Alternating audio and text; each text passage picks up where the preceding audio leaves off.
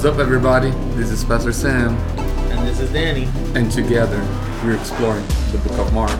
Join us each week as we dive into each chapter outside of our Sunday morning messages as we explore what this book is trying to teach us. And today, chapter 5, Jesus healed a man with a demon. Jesus healed a woman who was bleeding and Jairus' daughter. That's right. We are in it. We are in it. Another great week, another great chapter. Yes, chapter 5.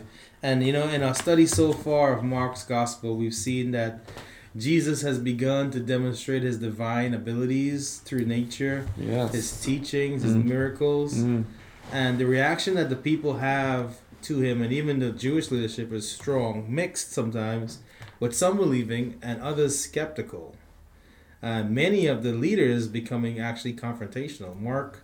It's interesting because Mark describes 7 instances where the scribes and the Pharisees accused Jesus of various sins. And we see that really in chapters 3 and 4. Chapters 2, 3, and 4, we see those 7 encounters.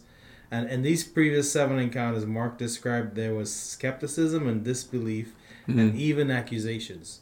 Which brings us to this section. Starting in chapter 5, we'll see Jesus interact with groups of people who will witness his power and who will respond with belief.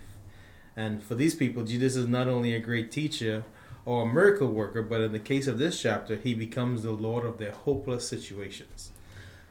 Yeah, I think you are starting here well with this idea that people see the demonstration of Jesus' power and they have to respond to it. And on chapter 4, in the end of chapter 4, which Rich preached to us, on the storm, we see that the disciples, they are terrified, right? And when Jesus demonstrates his power, they are afraid. So they are terrified by the power of the winds and the waves and the storm. But then there even greater fear came into them once they saw the demonstration of Jesus' power. And then now in chapter 5 that we're about to get into it, shows that Jesus not only have power over the natural world, right? He's, as what you just said that, right? I'm just repeating the sense. He has power over the supernatural world. And specifically the evil aspect of the supernatural world. Yeah, which really kicks us off in chapter 5 here, where he comes into contact with this man who has been possessed with a legion of demons. See what I did there? Yes, look at you, a legion of Jesus. I mean, that word legion there comes from the Latin legion, right? So it's a military term that was born from the Latin. It's legion, designed to explain a large troop unity of the Roman army, about 5,600, somewhere around there, people used to say. So it's not that it's this demonic guy here has this demonic activity, has this split personality, but a multiple personality equal to the one of the Roman forces, legion. So it's just a play of words to say that was many demons in there. Yeah, I mean, I think the Jewish Talmud gives us 4 signs of madness. Walking about night, which we knew this guy did. Spending the night in a grave. Not sure if he did that. I couldn't do either of those. Walking at night around the grave, I'm out, boy. Tearing off one's clothes and destroying what one has, what one's given. So we can say this guy was definitely in a tough spot here. Well, and to piggyback on that's a reminder of number, power, intention of the demons, right? What you're just saying, like the demons were not nice to this guy. And I think it explains the intentionalities of the demonic around them, and even most people, I don't know, maybe we're jumping too deep into the pastor, right? But most people question, hey, Pastor, why the pigs? Why did Jesus send them to the pigs? Why? Jesus knew it would make it upset, but the death of the pigs demonstrated the ultimate aim of demonic possessions, right? To kill and destroy. The first purpose is to destroy our image of God. We were created in the image of God. And demonic activity in someone's lives, as we read here in chapter 5, it is a completely destruction of the image of God by which that guy was created. And then the second thing is the goal of death, right? What happened to the pigs was what would have happen, or what would eventually happen to the guy himself. So this is a beautiful event where we see this guy being possessed by this legion that is completely destroying who he is and what he was made to be. So what he did with the pigs is what he would do with the guy. And for Jesus, it is guy has a lot more worth than pig, right? Yeah, and I like it says that the man was from the tombs, and they see for the Jews, the tombs was an unclean place. They were not allowed to touch like bodies, and this demons of this guy drove these people to live in this horrific place, drove this guy to live here. And we see the demons is taking delight in causing misery and torment to their host. But I thought it was funny that they come to Jesus and then don't torture me. Don't torture me. Yeah, and that's I asked the question. It's like, who is torturing who here, right? Who are the one being tortured here? I think it's the demons torturing the guy, not Jesus torturing the demons. Although they knew what the presence of Jesus was, who he was, and the power that he held. And they knew that in the eyes of Jesus, to rescue and restore one person is more important than any assets that people could have out there. So they really knew that Jesus was about the human redemption, not about the protection of capital for someone. So they knew that their time was limited in the life of the guy was coming to an end, and they had to go somewhere. It is funny. We were talking about earlier about not even the demons want to go to hell. Yeah, exactly. They don't want to go to the abyss where the others are. But here's what I find interesting about this, right? This particular healing of this man. Three things I notice about this. First of all, Jesus has a dialogue with the demons.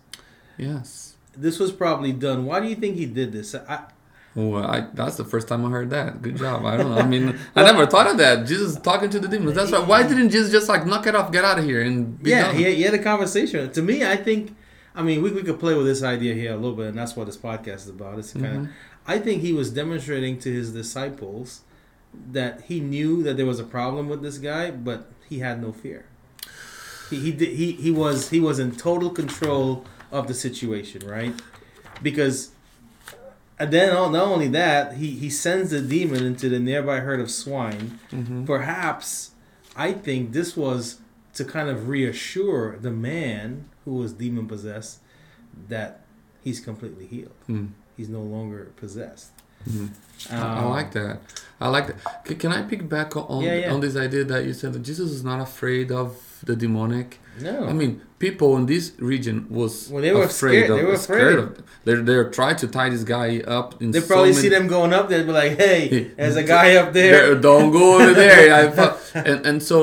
And I preached a little bit on this, and I kind of made it a fun statement a couple of weeks ago, and I preached about being scared, and I waved my Bible and I said, get out of here, demon, not today. I don't know if you remember me doing that. Like, God does not want us to be afraid of evil. Wants us to confront evil. Yeah. And many Christians are afraid of demonic activities. Many Christians are afraid of evil things. And instead of standing up against evil, instead of going against on the physical and the spiritual, we hide away, we run. And I like that what you said. Jesus was demonstrating he wasn't afraid of it. Yeah.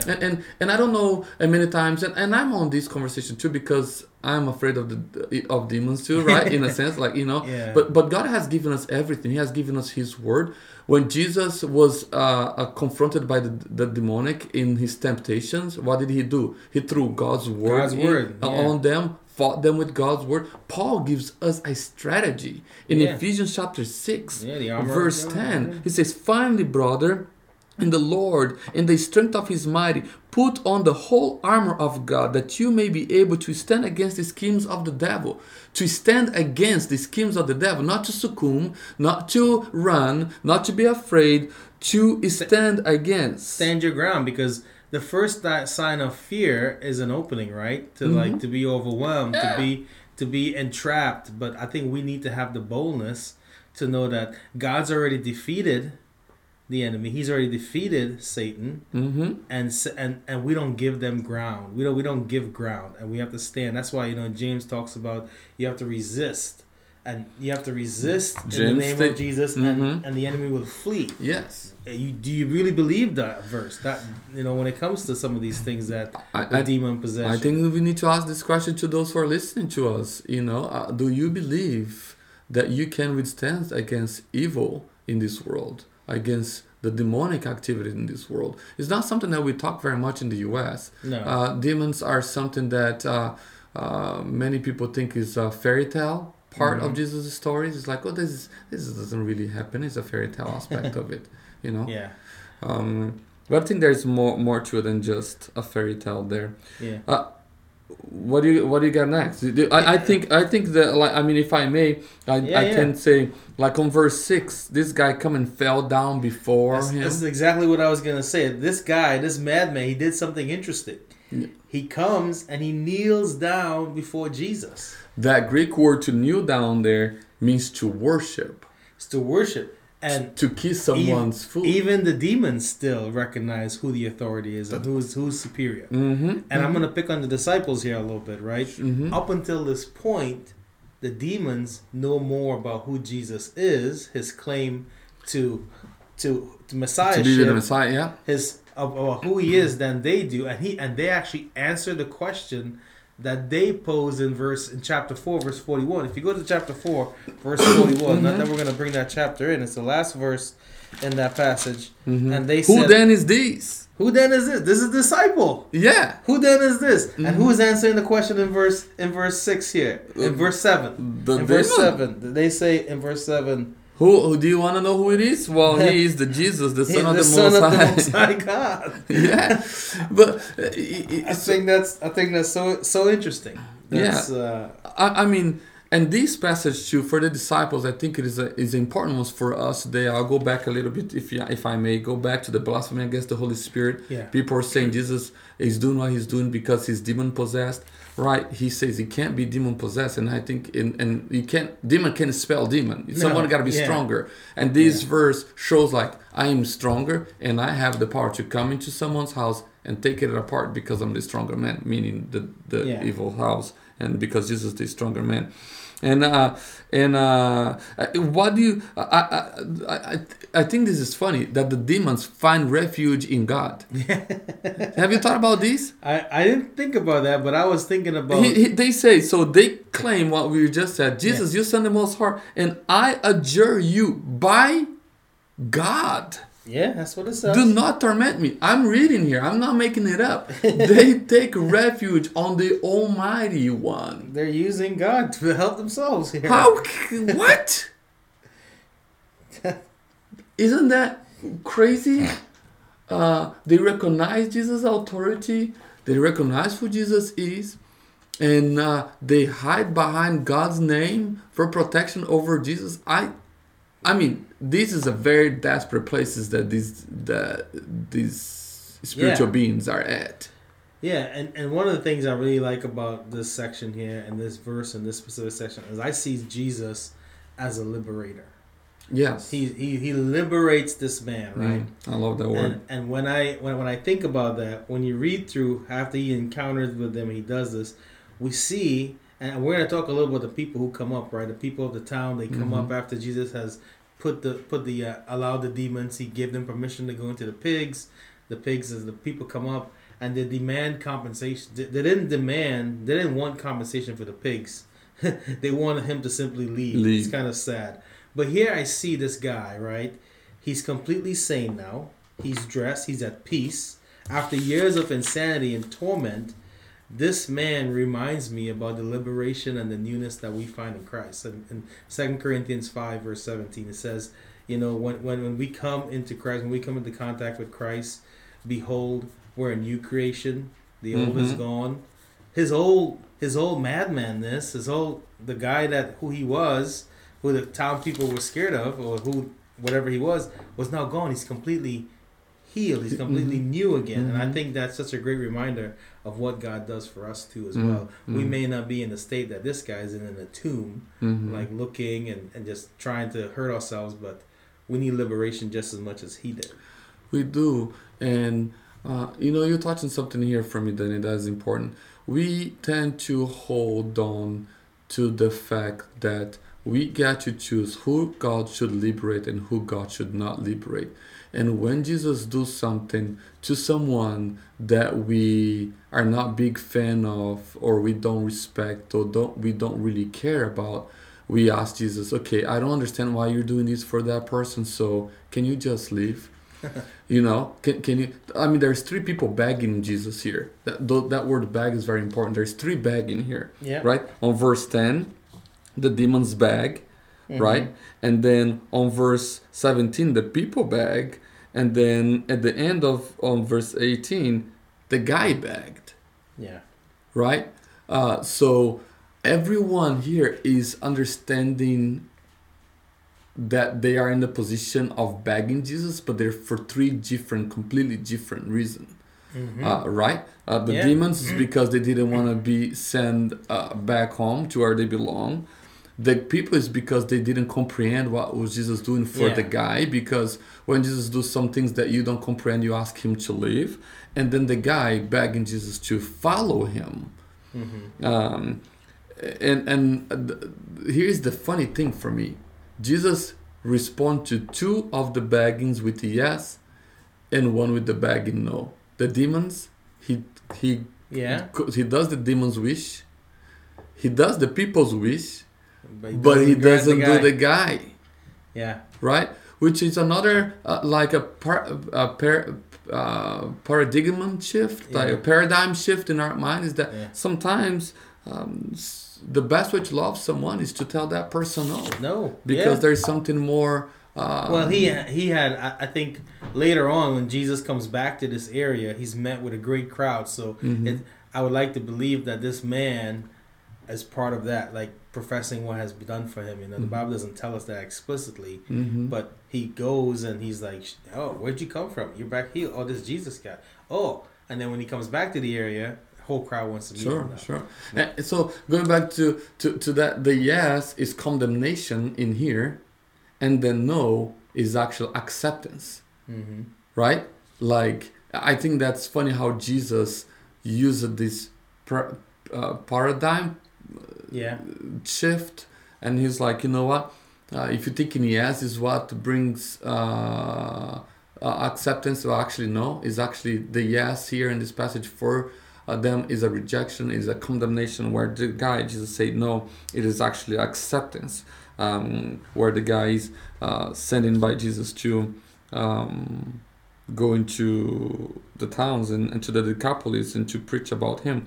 And I do need to bring one more point that I had here, which I think is a historical point, but it's an important point. The Decapolis were 10 towns that together they use the same coin, and they use the same kind of, scholars say that they use the same kind of like economic system between them. They can't agree what those 10 towns are, but they are Gentile towns, right? In the Jewish perspective, everything about this passage, everything about these verses here scream out unclean. Gentiles, pigs, tombs, demons, right? Gentile land, everything here is scream unclean. Jewish people would never walk into unclean. This is a place no one would want to go for any reason. Contrary to all reasons and expectations, Jesus goes there, and he penetrates both walls of uncleanness, the physical and the spiritual, to restore the guy, to do what you're saying earlier, to liberate the guy. It just speaks of the heart of Jesus, that he goes to unlovable places to love unlovable people. He goes to places that most people wouldn't go, to rescue and liberate those people that we would not liberate. And I think it brings back to us, it should be come back to us, this ideas that what are those places that nobody wants to go, that we should be going in the name of Jesus? And what are those people that we should be liberating, that we haven't, that we don't have a heart to liberate?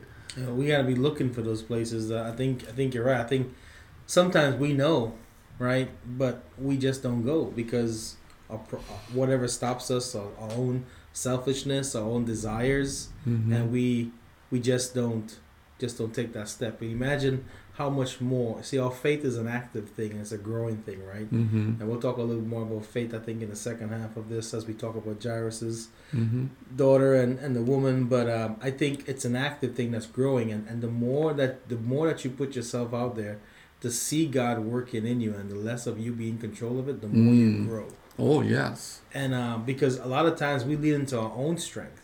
I did this because of what I could do, I could do. But everything about God is a complete surrender. Jesus himself did that. He didn't come to earth on his own power. He came to earth. He came and he was born. He made himself to be like us in the same way, to grow and to learn and to be compassionate with us. And that's how he can relate to us. Yes. So just one last about this Decapolis here. It was serious. A place, Syria, the country Syria, but Israel took it in 1967, and it's still a political problem today. In the 4th century, the Philip the Great, he passed away, and his kid was fighting for this land. Why I bring that up is because there is a lot of importance in this area for the people all the time, and Jesus is going to that specific place to bring liberation to those who would not be liberated otherwise. So Jewish people, for the Jewish people, the Messiah would never come to a place like this to save people like that. And I think in our 21st century, I think we might have somewhat similar thinking. Yeah. We're not going to go there because Jesus doesn't want to save people like that. And so we need to be a little bit more... we need to do what Jesus did here. Restore this guy to sanity of mind. So that he can become a disciple, so that he can find salvation and be seated in the feet of Jesus, to be a true disciple, which is to be in the presence of Jesus, to learn and to speak of what he does. So, anything else about this part? No, man, I think we kind of nailed this one all the way through. I think it's just interesting, this thing here. But the second half of this chapter is really broken down into 2 sections. First 20 verses are about the man who was with the demon. Now the second half focuses on what they call a sandwich writing. Yeah, that is exactly what's going on here. You have Jairus coming. He's the bread. He's coming and he tells Jesus exactly what he wants, and then in the middle, the meat of it. You have the story of the woman with the issue of blood, and then the other end of the sandwich, you have Jairus and the play out there. So we all know the story, the woman with the issue of blood, and so Jesus continues his teaching. He said he crossed over into the boat again to the other side. So he must have left right after, right? Yeah. He must have left. He goes, "You guys don't want me here? Okay, I respect your wishes." Yeah, that's what. Yeah, that's. I think that's true. Yeah, and he gathered about it, and he was on the other side. And I love it here. Jairus, he's a ruler. He's like a modern day minister, in a sense, right? And he's like, there's one guy who can help me, and I'm going straight to that guy. I don't know. And he goes straight to Jesus, and he tells him exactly what he wants. He says that, "I implore you." He implored him earnestly, "My daughter is to the point of death. Come lay your hands with her, that she may come and live." And what does the next verse say? And he went with him. Yeah. Sometimes we just got to go boldly and ask God for what we want. Ooh. I see what you're doing over there.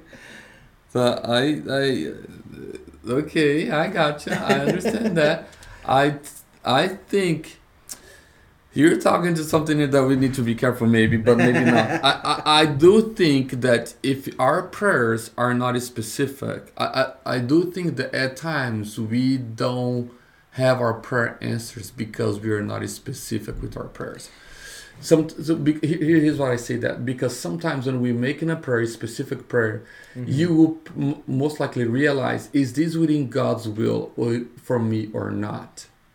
Sometimes we make vague prayers and we ask God, we want God to answer them, but I think specificity, specificity, whatever the word is, good job. Take the olive from under your tongue and speak correctly. Here we go. Hey, everybody applaud Danny here. He just spoke some pretty crazy words right there, and it's or whatever that word is. I think we need to be very specific on what we are asking Jesus, because then we will ourselves realize, I will never get this because it's not within God's will. Oh no, this is within God's will for my life.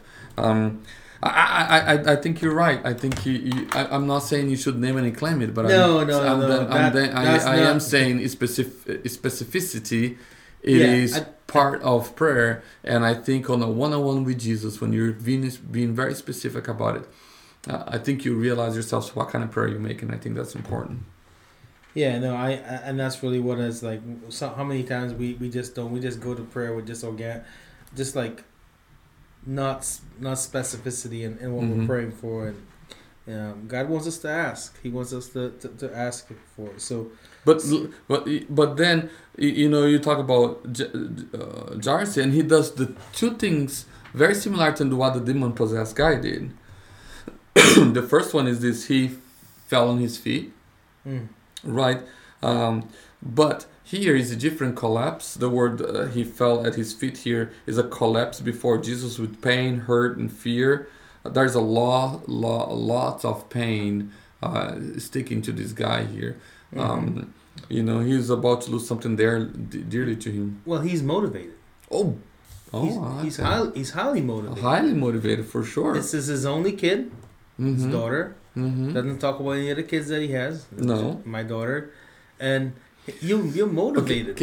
Okay, can I bring something up here that I think is important? I wasn't mentioning this because I don't know, but the fact that it's a daughter and a woman being healed here, Jesus is elevating the status of women in his ministry. Women, and especially a daughter, would never deserve a miracle from the Almighty, right? So that Jairus is girls bring it up, being brought up here. Scholars make comments that Jesus is standing to the least of all lists, a girl. That was not much significance for the community on a woman, especially a girl, where for Jairus it was important because it was his daughter, of course. But for Jesus, she was important not because she was only Jairus' daughter, but because she was a girl too, and that needed to be elevated to the status of what she needed to be. So Jesus once again attempted to elevate the status of women on a culture that diminished or took advantage of women. A whole half of a chapter is dedicated to this story, in that to your point exactly. But let's talk about so Jairus is kneel down before this, and then he implore earnestly, which is begging too. It's kind of he adjured just like the other guys. That's So I think it's funny how Mark kind of does this kind of stuff. There's 3 people falling down before Jesus here: the demons, Jairus, and then later on we'll talk about the lady. And that's what's important about it, because Jesus, right, here is Jairus, right? He comes and Jesus is going with him, and then we encounter this woman.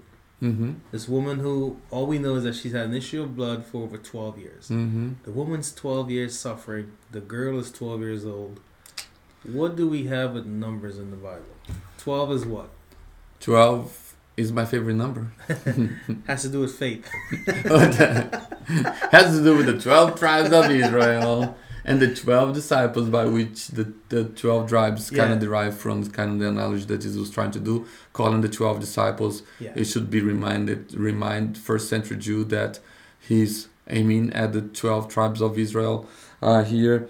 Once again, this idea of elevating the ladies here. These are important people to Jesus, and I think the number 12 can bring that nuance to it. This is important people. This is God's people that has been suffering and about to end the exile for both of them, which is something that Jesus does, which was the word you said earlier, and I like that word. That's why throughout this whole passage, the word liberator, is there. That's what he's doing here. He's gonna liberate this lady from her condition. For 12 years, he's going to liberate the girl at the end. I'm gonna spoil it here. Yeah, he raises her from the dead. That's right. That's right. He does. Spoiler alert. He had what is the name of those little things that you put on people's chest? Shock. The shock. Boom. Tali kumi boom. That's right. Jesus does wake her up, and that's important. You said earlier, Jairus was motivated, and he says, "My little daughter is at the point of death." She's not quite dead yet at this time, so his faith that Jesus could turn things around is so admirable here. She's not quite dead yet, so he's like, I think Jesus can turn this around. And can I make a metaphor here? So many times in our own lives, things are not quite dead yet, but we already have given up on them. Killed it. Instead of being specific and asking God, like you're saying earlier, you're just like, you know what? I don't think God can do nothing about it. And instead of asking God for life back at it, it might be marriage, it might be your financial life, it might be something specific. And instead of it's point to that, it's not that yet. I can turn it around. Well, the idea that comes to my mind as you say that, I'm thinking about, he's looking at a hopeless situation, but he's only seeing hope. Yes. How many times do we look at a hopeless situation and we just continue to go down the path of hopelessness? A lot of us... We have to see the hope in the hopeless situation. In this situation, his hope was coming into town on a boat. Jesus. That's right.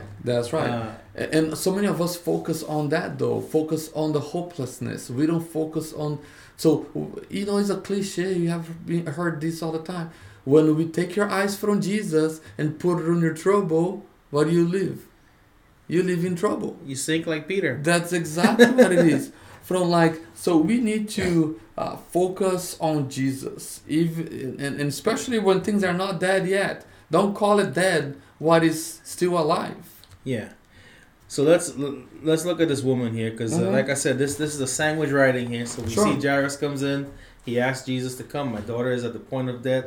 Jesus is following her. And I could just imagine the scene. Like, he's like walking. It says the crowds thronged upon him. They were pressing in. They were looking. And this woman, the Bible says that she has spent all her money trying to find healing in all different things. She's down to her last resort. But to imagine the pain, the suffering that this woman was going through, it seems like we read about it and we play it off. But this woman she had a discharge of blood for 12 years in pain, dealing with a condition that not only made her, you talk about unclean in the first chapter, first half, she was ceremonially unclean. In Exodus talks about it, anything she sat on made it unclean. Yes. You're crazy. But in terms of her Leviticus chapter 19 tells that she, until she's healed, she's banished from the community. I think there's some things here, like you're touching on. She's banished from the community. She's not welcome there. She's supposed to be cleaning, yelling that she's unclean. There's a physical and shame here. There's a spiritual shame here. There's a complete rejection. She's contaminated. If you touch her, you're contaminated. This lady is not supposed to be around. She's lost relationally. She's lost physically, in a sense, because what is the biggest thing for we talking about women at the time there? What was their commodity? Family. Sure, yeah. Being in relation with people. She didn't have that. Yes. Right? It doesn't talk much about it. She's by herself. And then she goes and she steals his credit card and she bought something with it. She bought some healing. She did. I mean, I have preached on this before. I think these women, you have heard me say this many times. DCC people have heard me say desperate times calls for desperate measure within reason, right? So she's breaking every single law that is to be broken to touch Jesus here. She's not supposed to be doing this. No. She's not supposed to be around. But so she's a little rebel here, in a sense. If you're gonna look at the laws as it was. She's a little rebel here. She's breaking every law. Every law. And he stole Jesus' credit card. Yeah, she bought some healing oils. That's exactly how. So, sometimes desperate moments, circumstances in our lives calls for desperate measure. Now, desperate Desperate measures call for desperate times leads to desperate measures. So which really means is that sometimes you need to be unconventional on how you're going to seek Jesus. Here's the point: it's okay to be a little bit untraditional as long as your focus is on Jesus, right? Yes. Most people won't understand maybe the time, but then the miracle will reveal the work of God in your life. Now, if you were rebelled and you stole the credit card and you got no healing, that means you were completely wrong. So you gotta balance that out there. I'm not saying you should be unconventional, but sometimes there are some unconventional ways of attaining what we want in Jesus Christ. Yeah, and what he does here, like when she reaches out and she touches him, he doesn't know who touched him. You gotta think he knows, right? Because I think he's doing it for a reason. Okay. And the reason why I think he's doing it is so that he could declare publicly that a miracle happened. And secondly, that she's actually healed. Because it said that she felt her in her body. Now, this is a personal thing, right? I could feel something, but you don't know how that is. But not only that, she was extradited in a sense from being around. Now she can go back and worship because Jesus affirms. She acknowledges her sickness, acknowledges her healing, acknowledges a miracle happened. I started reading it today. And secondly, he reinstates her into community. Yes. And then he probably calls her something that she probably hasn't heard in a long time. What is it? It says daughter. Daughter is such a term of, think about when you talk to your daughter. I don't have a daughter, but when you use that terminology with your daughter, what does that portray? What does that communicate to her? That she's accepted. She's accepted. That she's in the fold. That she'll be protected. That she'll be provided. That when that's how I think about daughter. That you'll be comforted. That you'll be encouraged. That you. And all those right there is exactly the same thing he's conveying to her by saying daughter. You want to know a fun fact too? Tell me. This is the only time he uses that phrase in the Bible. Daughter. Daughter? Really? Daughter, speaking to her specific. He talks about daughters of different things, but specifically in this section, this is the only time Jesus talks like this. Well, and you talk about daughters. Here you see that there is a daughter gaining life, getting life, and there is a daughter dying, right? And you see that there where Jesus called her daughter, and Jesus have compassion on her. Your faith has made you well. Go in peace. Man, faith shine the brightest in hopeless times, and you see that in here on both stories. Yeah. Right. Well, so like I said, we're in this sandwich now. We're in the middle of the sandwich, and where's Jairus? Dude, he's witnessing all of this, right? Can you imagine how he must have felt? I remember your brother was talking about this, and your brother used the word he was a patient man. Yes. I was like, you're right. He's patient. If my daughter is dying and a lady comes in the way, I'm gonna do something not nice, you cut in the line. We all know if you're in Kroger over there, somebody cut the line, you don't like that. You're in the traffic and it's still traffic, and somebody cut the line, you don't like that. This lady cut the line, and Jairus is just experienced the whole thing. Yeah, and so while that is happening, like you alluded to, the girl dies. So in the moment of, we don't know what time exactly, but let's say it was happening at the same time, right? Now as she gets her healing, the woman dies, the little girl dies, and the news comes from his home, and he tells Jesus, you know what, it's all good, she's died. The father, he pretty much, he gives up hope in a little bit. We just talked about how he was looking at a hopeless situation, and he was looking at the hope, but he was ready to accept the fact that she passed. He says that, teacher, don't bother the teacher. Why trouble the teacher any further? But Jesus overhearing tells him,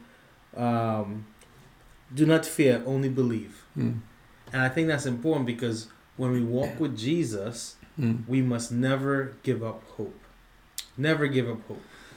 And even when your biggest fear comes about, which was Jairus' biggest fear, was to lose his daughter, and it came about. But even when our biggest fear, the things that we fear the most, becomes true, they should still trust Jesus. Yeah. We still should heed to God's word. We still should stick with Jesus. We still should focus on Jesus.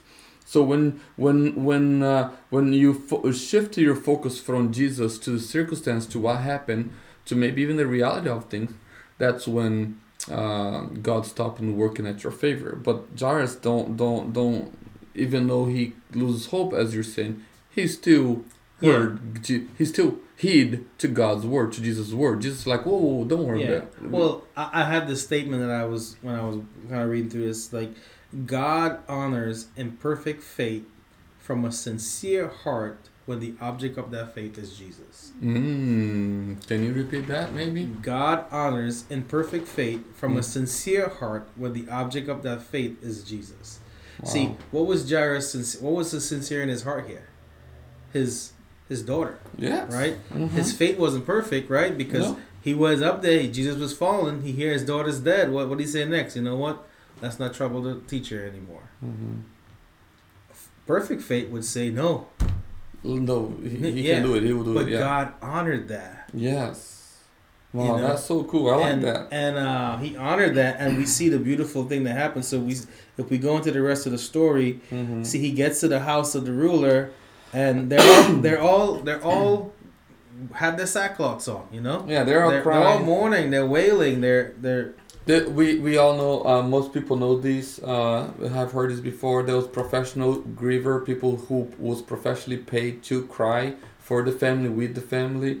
The richer the individual, the more people you pay to grieve with you and to cry for you. So these are professional individuals. That's what they do for a living. You get paid to cry while somebody... when somebody dies. So Jesus had an attitude here too. He says, "Why are you making a commotion and weeping? The child is not dead but sleeping." And then what did they do? They laughed at him, and then he kicked them out. Well, real broken people don't laugh when they are hurting. Real broken people don't laugh when they have no hope. Right? Yeah. So these people, this is not personal to them. They're just making some extra money here on the expenses of somebody else, in the expense of the family who just lost a daughter, and the expense of Jesus, who is going to make a miracle.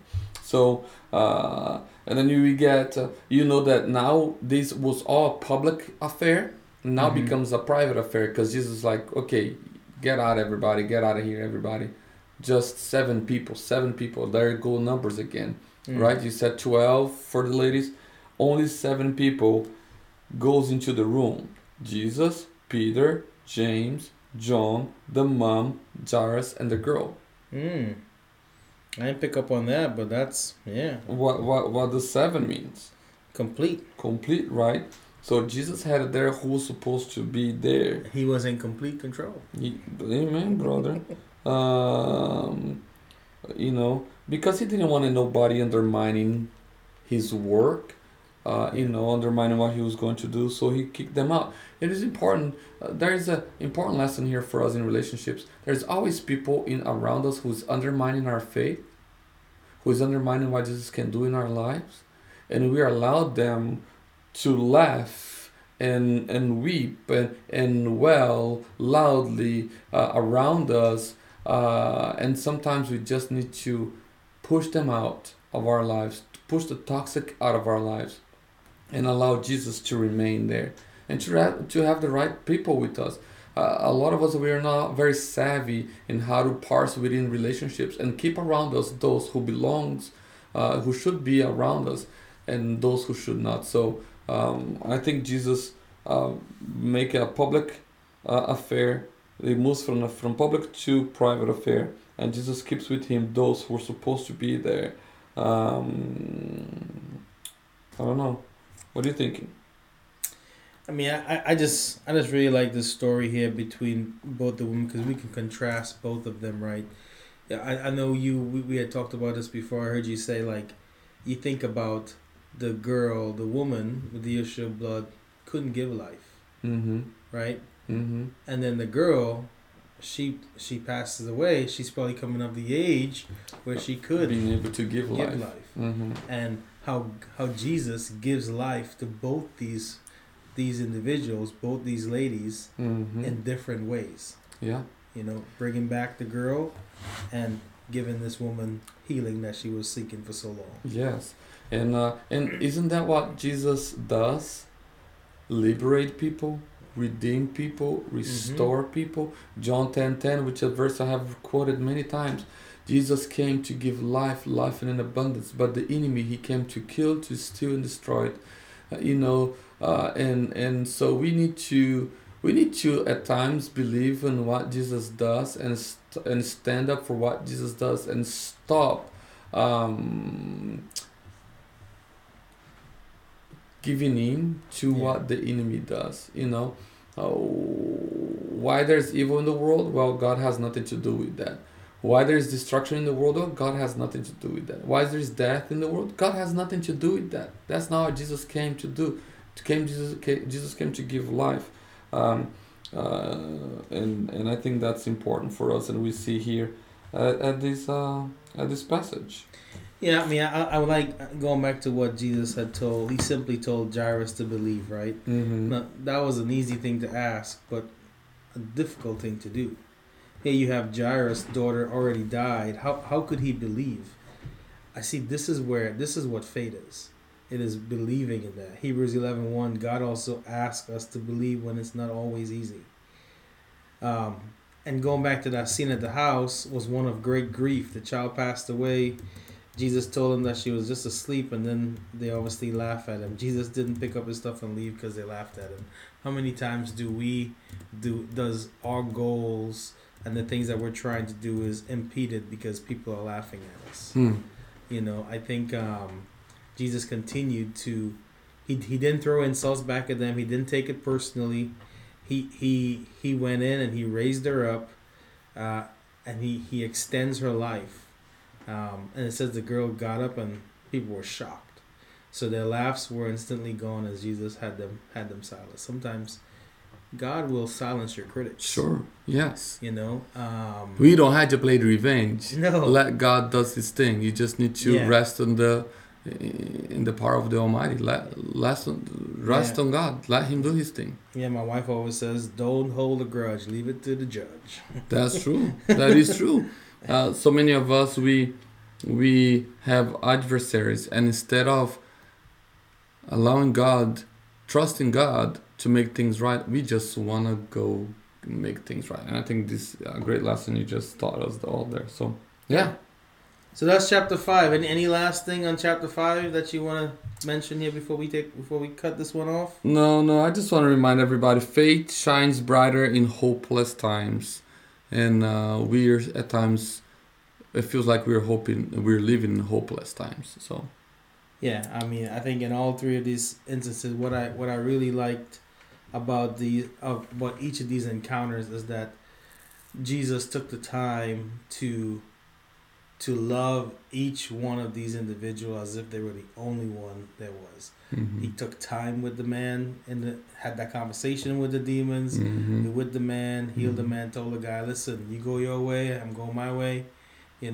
With Jairus and his daughter, the woman, he didn't rush. He didn't say, "Hey," no, he took the time to be with the woman and to reinstate her. And also he spent obviously with what he did for Jairus. So you telling me to end this here that Jesus wants to know people. He wants to know you. Not just meet their needs. No, he wants to know people. He loves each and every one of us as if there's only one of us to love. Should end there. Yeah. Well, that's chapter 5. Thank you guys for hanging out with us for chapter 5. Yes. Chapter 6 coming next week. As always, if you have any questions about this podcast or just need to talk to Samurai, feel free to reach out to us. Until then, we hope you have a great week. Enjoy your week. And as we say here, be blessed. Be blessed.